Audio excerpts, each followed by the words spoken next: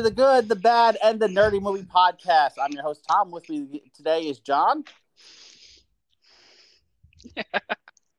I think he's with us. John, you there? Can you not hear me?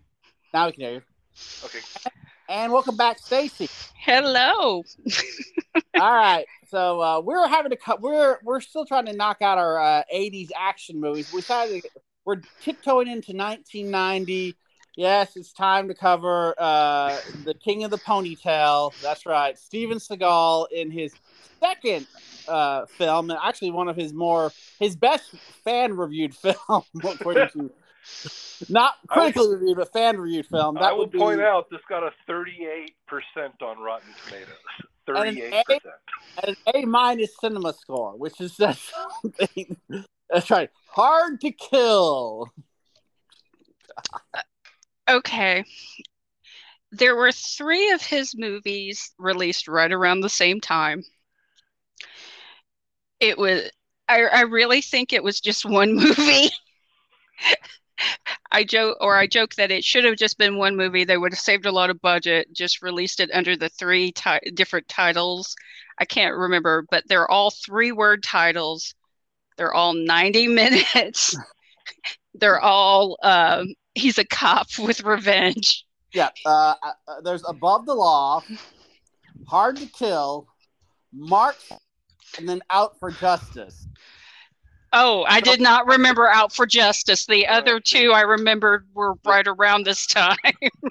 They were all in a row. Quadrilogy. Yeah. Oh, it's okay. Wasn't he a chef in one? Like an that's ex-Navy SEAL chef? Under Siege, he's Casey Ryback. He's a cook on a carrier, but he's actually secretly a Navy SEAL, like Black Ops guy. He's a SEAL who got busted, if I remember, Under Siege, which was funny because it has Tommy Lee Jones in it. And if I had to think of what would be the best reviewed or best Steven Seagal film, it would be Under Siege. And that's because be able to make this podcast better by talking about everything but Hard to Kill. Okay, can we talk? I usually find a lot of positive things for movies. I enjoy some popcorn movies, or complete brain candy. I'd like to discuss medical ethics here. This nurse first shaves a goatee on him. Yes. She shaved his cheeks and left his goatee because she thought that would be fun, as if Steven Seagal were some sort of 7-year in a coma chia pet. Yes. Then sexually harassed him. Even though... Oh, you have a lot to live for. Oh, God. All right. Yeah. Let me just do a quick explanation of the plot beforehand. If you've not seen this, you can watch it free on Tubi. That's how important. It's free to watch on Tubi. It didn't even make HBO Max or anything. Tubi. You can watch it free on Tubi. You can watch it free on Tubi. Anyway, can I review the Wendy's commercial I had to watch while I was watching Hard to Kill? Because that's what you get with Tubi, is you get a Wendy's commercial. Oh, yeah. And, of course, we got to... so the whole premise is Steven Seagal is Detective Mason Storm. That's a... That's a 90s name. That is a 90s action hero name. It's like once we make fun of like John Matrix in Commando, we got to cut Mason Storm, and it's like all of Steven Seagal's are variations of like 2 syllable names. Mm-hmm. So, next, Under Siege is Casey Ryback. It's like it's always got to be 2. Steven Seagal has to have his 2 syllable name. Mason Storm in 1983, while on a stakeout, videotapes the mob and a politician having a conversation.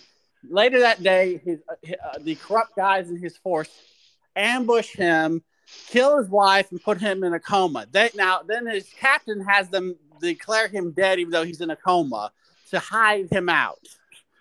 Also, just as a quick note, I thought they killed the son until much later in the movie when the son appears.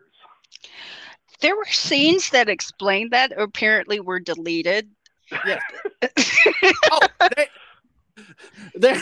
they deleted like 30 minutes of this film to try to bring it down to 90 minutes because I guess they realized like nobody cared one way or the other. But yeah, so yeah, he's in a coma for 7 years, and suddenly he wakes up when Kelly LeBrock is his nurse, and she calls his number. It's like, hey, I'm supposed to call this number when he wakes up, and all of a sudden, evil, corrupt cops show up to try to kill him. Steven Seagal and managed to fight fight with atrophy muscles and a mop and survive, and them go hide out in, I guess, North LA or something. It's like some kind of really perfect house that she's house sitting for, and then the process. Yeah, she's not going to get paid to do that again.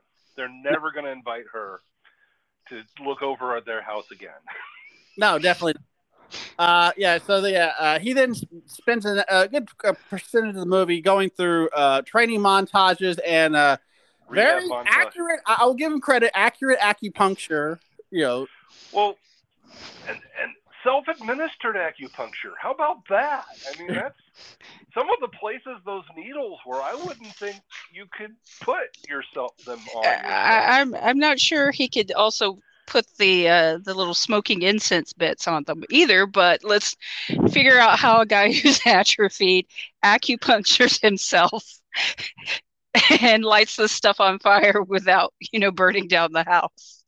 I mean, hey, if he can push his gurney around with that mop, his arms are strong.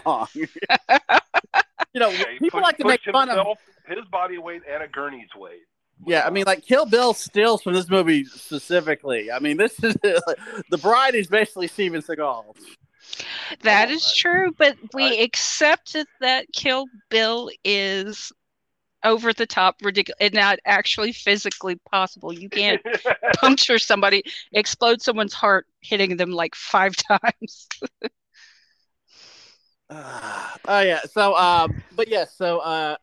So he then begins his attempt for revenge. He finds out the politician that he videotaped has become senator.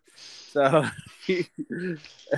William Sadler, which, by the way, there was a period of time where I think if you needed an annoying bad guy, you cast William Sadler. He seemed to be in everything from like 88 to 93. Like, let's get William Sadler. It probably paid for his house. I mean, if you are it's like Billy Drago. Yes. He is a villain in everything he portrays. It's his niche because of his cheekbones and creepy eyes. He's always a villain. I mean, I love the fact that he does this in the next year he plays Death in Bogus Journey. Well, he sank his battleship. Yes, you sank his battleship.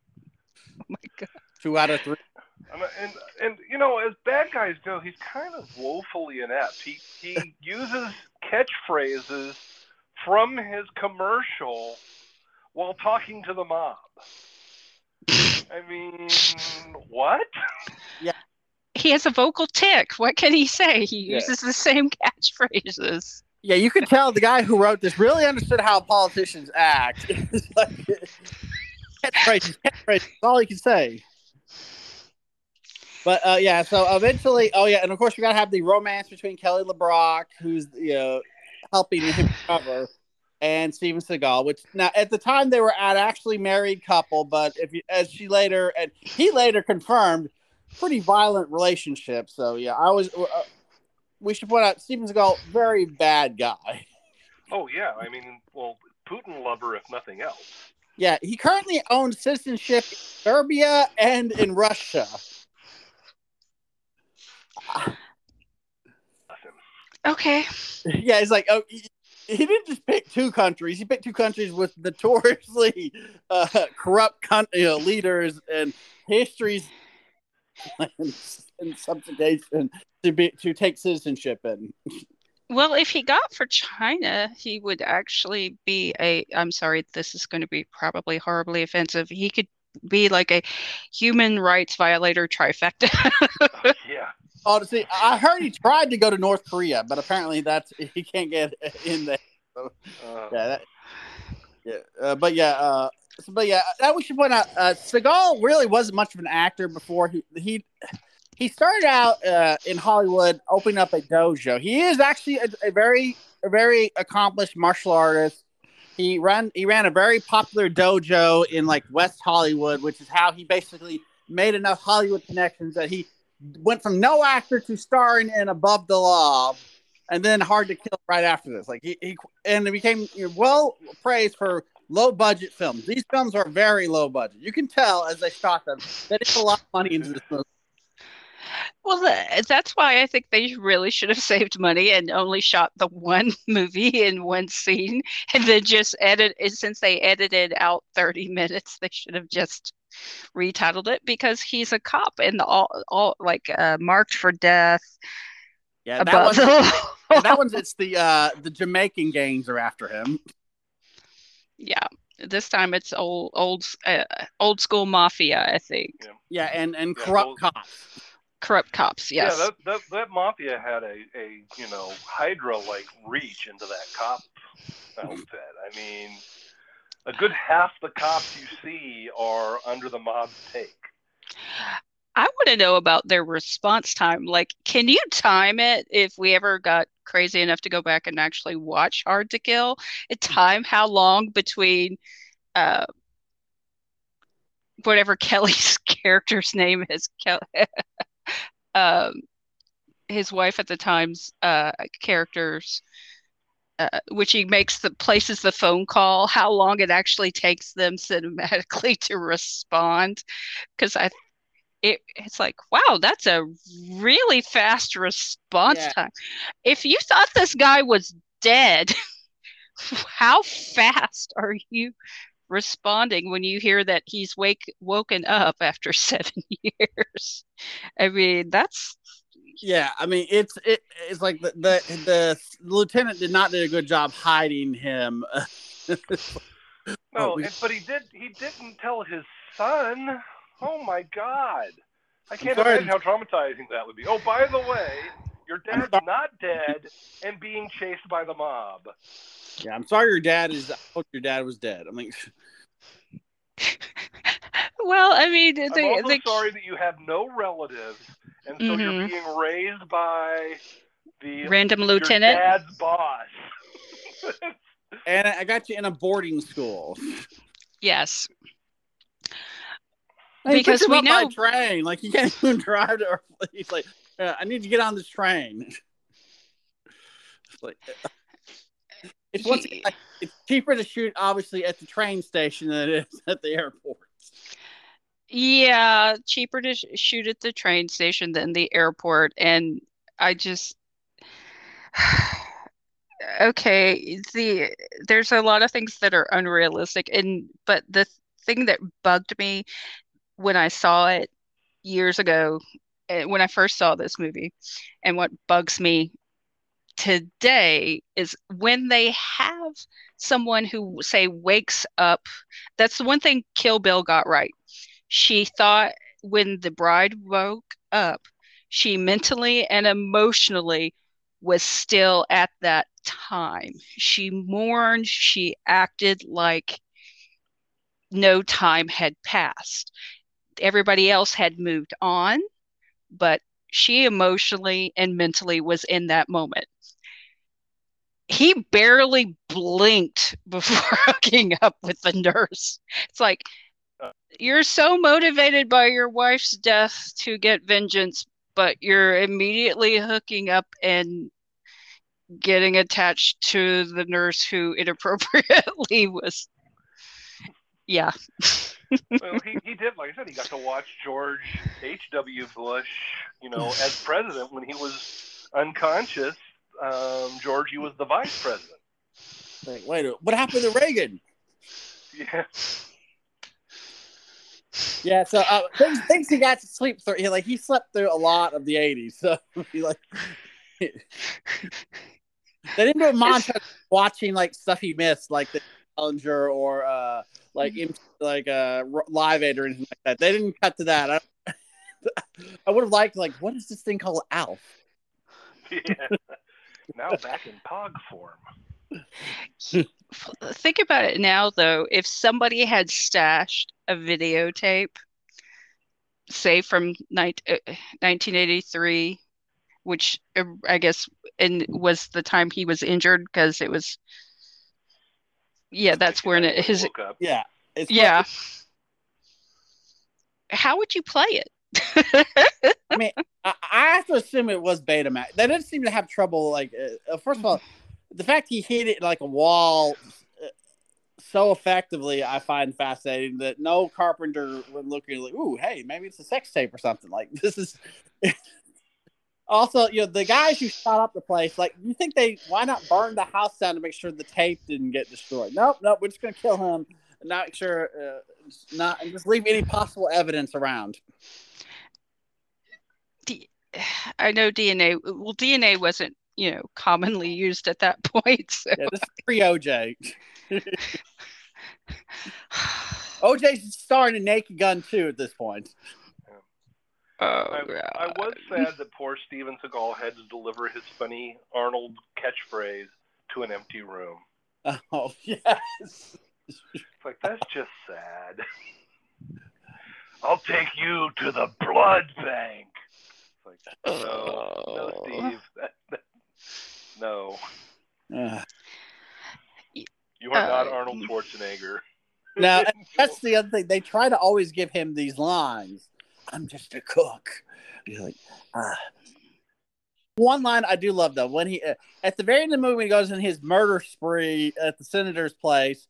He points the gun at the naked senator and fires, and he goes, I missed. They must be that small. That was all right. That was okay. And at least he had an audience. I was like, that's a really good joke.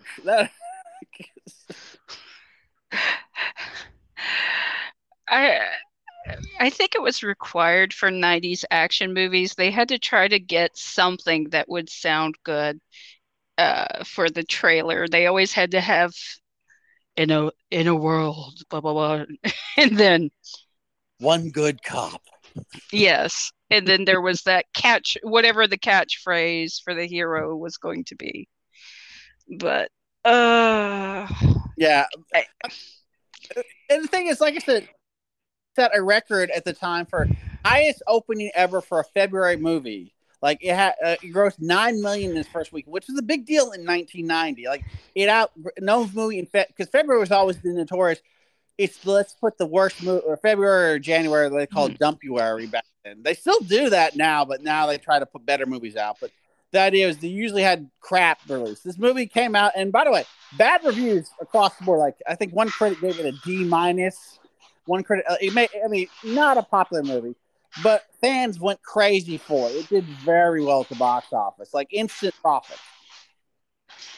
If they made more than $10, it would be instant profit for Hard to Kill. I mean, you could tell that like you said, it was made on a shoestring budget, but it wasn't shoestring, and it was creative. It was shoestring, and it was repetitive.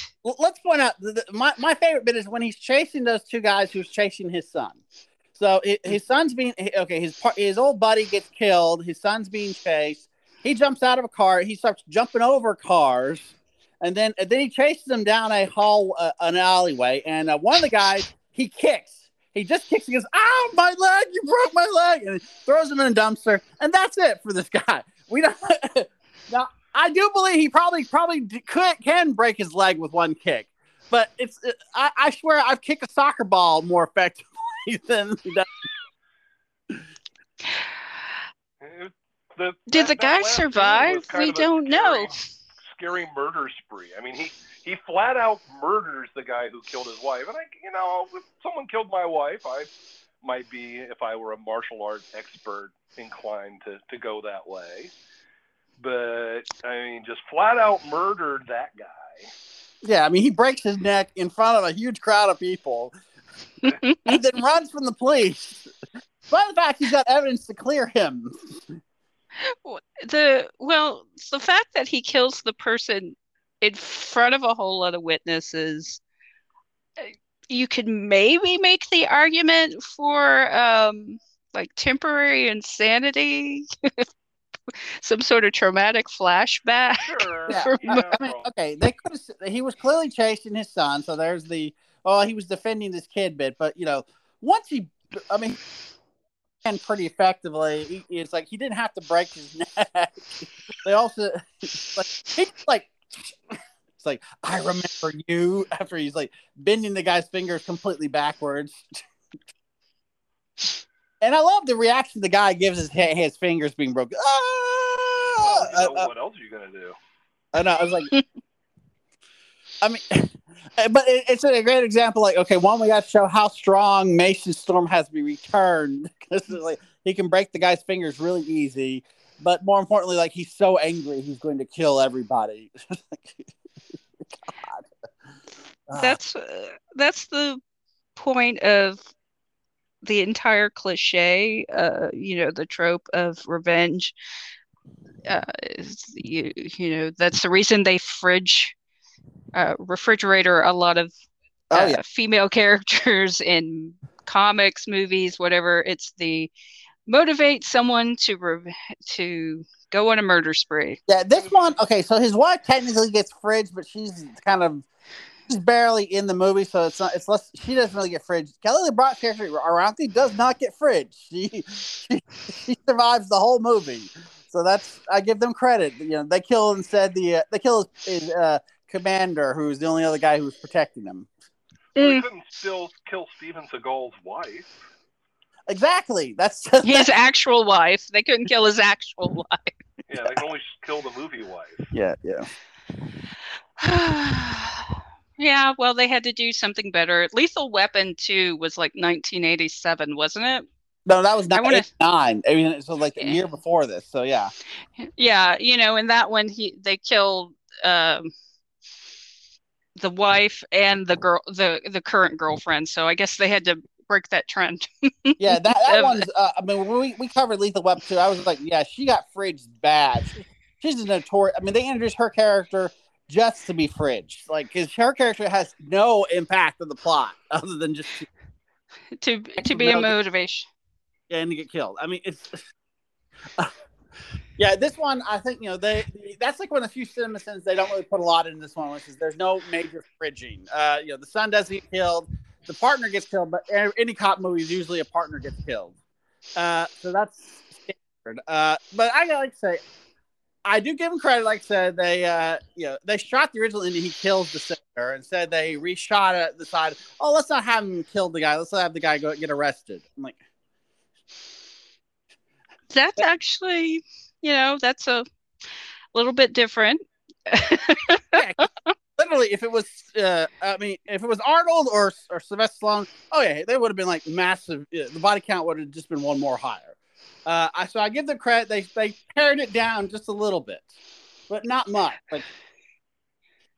And I kind of find it funny. The guy who directed this also directed one of my favorite early 80s action movies, Nighthawks. Like, he did that in 81 with Stallone and Billy D. Williams.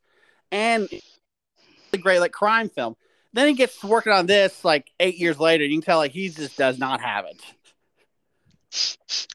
it. I don't know how much of it was a lack of the director's skill or the fact that there was nothing in this movie stayed with you other than the plot was just so paper thin. Bad guys kill cop's wife and put him in a coma. He wakes up, he gets revenge and kills them all. That's it. 2 sentences. That's it. I mean, this is like this could have been a Dirty Harry plot. I mean, this is a very, very like cut and paste plot line. Like, they joke about will AI start writing screenplays? AI almost wrote the screenplay. You can just kind of tell. Well, they sold the same script, I think, for all 3 of his movies that were released, the Marked for Death or whatever. They just switched up a few light details. I think the partner dies in all 3. Oh, yeah. Hard to Kill, Marked for Death, Above the Law. Yeah, Above the Law, and then Out for Justice. Yeah, above the I law. am never remembering that one. I am. Oh, see, I'm going to have to IMDb that to see this. To remember that I'll tell you title. why I know this, Stacey. They actually made a trailer because when I used to work at a video store, we used to play old trailers for fun because they keep all these old trailer ones that we have to play in it. And I put it on it and it says Steven Segal. He was above the law. Then he was hard to kill. Then he was marked for death. And now Steven Seagal is out for justice. I mean, they literally did that in the trailer. They're like, now he's out for justice. They would have saved a lot of money and been a lot more profitable if they just shot it once. It just showed the same movie. Groundhog. Now it's funny. We don't even bother to go through Under Siege is probably his most popular film besides this one. But then of course it doesn't take long for he's becomes the king of straight to video real fast. The Patriots. When he started directing too, that was like I almost said let's watch I almost made you guys watch one of his directed films On Deadly Ground, which is where he's an environmentalist Native American part Native American environmentalist or whatever. Who also previously was a ex-CIA black ops guy. Oh no! And Michael Caine is the evil oil baron feuding with. Well, I do like Michael Caine. So you got that. Michael Caine famously said, I got paid. Hey, Michael Caine did Jaws 4. Like Christopher Lee, he did some great movies. Michael Caine also did some really movies for a paycheck. Oh, Michael Caine will freely point out what movie paid for what house or what car. He's like, you can see that house there? That's what Jaws is paid for. I got a vacation to Jamaica and buy a house paid for doing that movie. Yeah, he's like, he'll freely admit anytime he made a bad movie is not because it was more like there was something he was interested in buying, so that's why he took the part. Now, eventually though, there is one I do want us all have to watch. Have you ever heard of the vampire movie that Seagal made? No. Oh God, no! It's straight to video apocalyptic vampire movie. God, I'm trying to remember what the title of it is. Put up. He came out I think in 2008. Steven Seagal did a vampire movie? Yes. In 2008. Is this one he directed? I'm trying to check if he directed it or not. There were times this is around the same time he was trying to have a career. He do something big. Do Exit Wound, which is also bad. Half Past Dead with Ja Rule. But Against the Dark. Does he have a thing about three?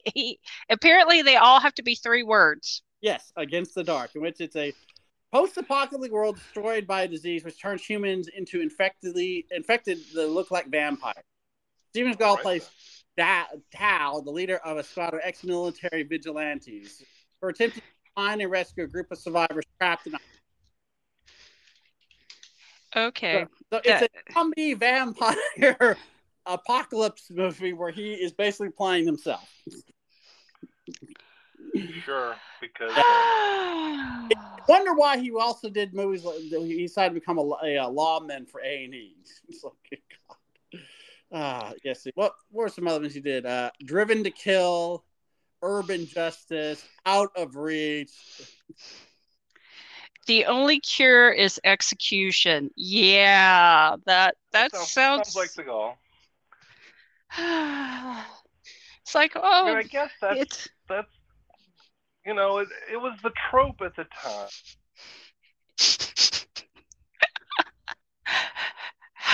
Oh yeah, if I drive a stake through his heart, it proves that he's a vampire. Everything dies when you drive a stake through its heart. But I know it's a time, but the whole, how do we solve this problem? Well, we go and commit vigilante justice. Because law never gonna rate highly with me. The law is wrong. We must take the law in our... So definitely one of them. Most Seagal movies are about as age can get, like Reagan, It's weird he didn't try to make a Punisher movie, honestly. I could see him trying to play Frank Castle. So Dolph Lundgren beat him to it, though, unfortunately. Yeah. Dolph Lundgren beat him to it, and as bad as that Punisher movie was, it was better than Thomas Jane's. But it was not as good as the one with Ray Stevenson. That's actually a good Punisher movie. That is. Yes, because it has Jigsaw. It has Jigsaw, and more importantly, it has the parkour gangsters that shoots with a bazooka. Oh God. Yes. All right, but okay, I kind of covered this pretty thoroughly. So let's go ahead to our rankings. Is it a good movie, a bad movie, or a nerdy movie? Stacey, what's your pick? It's a bad movie. It is a really bad movie, and it's not even a bad movie that I can say has any. It's not a movie I can say has a redeeming quality. It's like you go to a fast food place, like it's like getting crystals at 3 a.m. because you're drunk. You're never going to remember getting the crystals. You know you did it. You just came later that you regret. Yes, but it's not really impactful. It's not really going to affect your life for good or bad. It sort of was. All right, what's your take? Good, bad, or nerdy? Well, hold on. Say it again. We lost you. He says. What? Yeah, I guess Mason Stewart came and got him. Yeah. Oh no! You can't hear me? All right. What's your take? Good, bad, or nerdy? Okay. Like I was saying, I try to base my recommendations on these on, it's an action movie. Action movies aren't among my favorite, but how does it rate among other action movies? And it's still bad. I mean, this movie, we've watched a lot of action movies recently, and this one's like one of the worst, just because so little happened. It could have just been a 3-minute watch Steven Seagal beat up people, and that's just as much as you needed. Oh, yeah, and I'm out. We're gonna make a perfect track. It is a bad movie. Seagal it was a time when Seagal could make a movie came out and people went and saw it because they were looking for something to watch. That was part of his timing. He always had movies come out in like week periods of the year. So yes, this is definitely a bad movie. So folks, thanks for listening. If you have any comments, please hit us up on our Facebook group, Fans Good Bad Nerdy Movie Podcast. Also on Twitter, Good Bad Nerdy Movie Pod. Guys, thanks for doing this one. We're almost done with our 80s series. We still got the Muscle from Brussels. That'll be our finale, which is for next time. What Van Damme movie are you doing? Oh, I have. We're of course doing the greatest Van Damme movie of them all, Hard Target. Oh, if you want in on that one, I'm bringing in on that one. I like that they tried to find a way to explain his accent, and he has a mullet. And on top of that, it's John Woo. So we get to see John Woo, the legendary Asian director, come to America. And the first movie he makes features Jean-Claude Van Damme and Lance Henriksen in a shoot-off. And crazy Wilford Brimley. I actually like Hard Target, so yes, I would like to be in on that. All right, okay, I'll definitely pencil you in on that one. I know Bruce to miss out on this one. He says, I'm definitely doing Hard Target. All right, everybody, thanks for listening. Please, if you're going to wake up from a coma, make sure you keep your handy mop nearby you, just to make a quick escape in an elevator. And you can take that to the bank. Oh, God. Blood yes. Bank. Blood bank. Thanks for listening.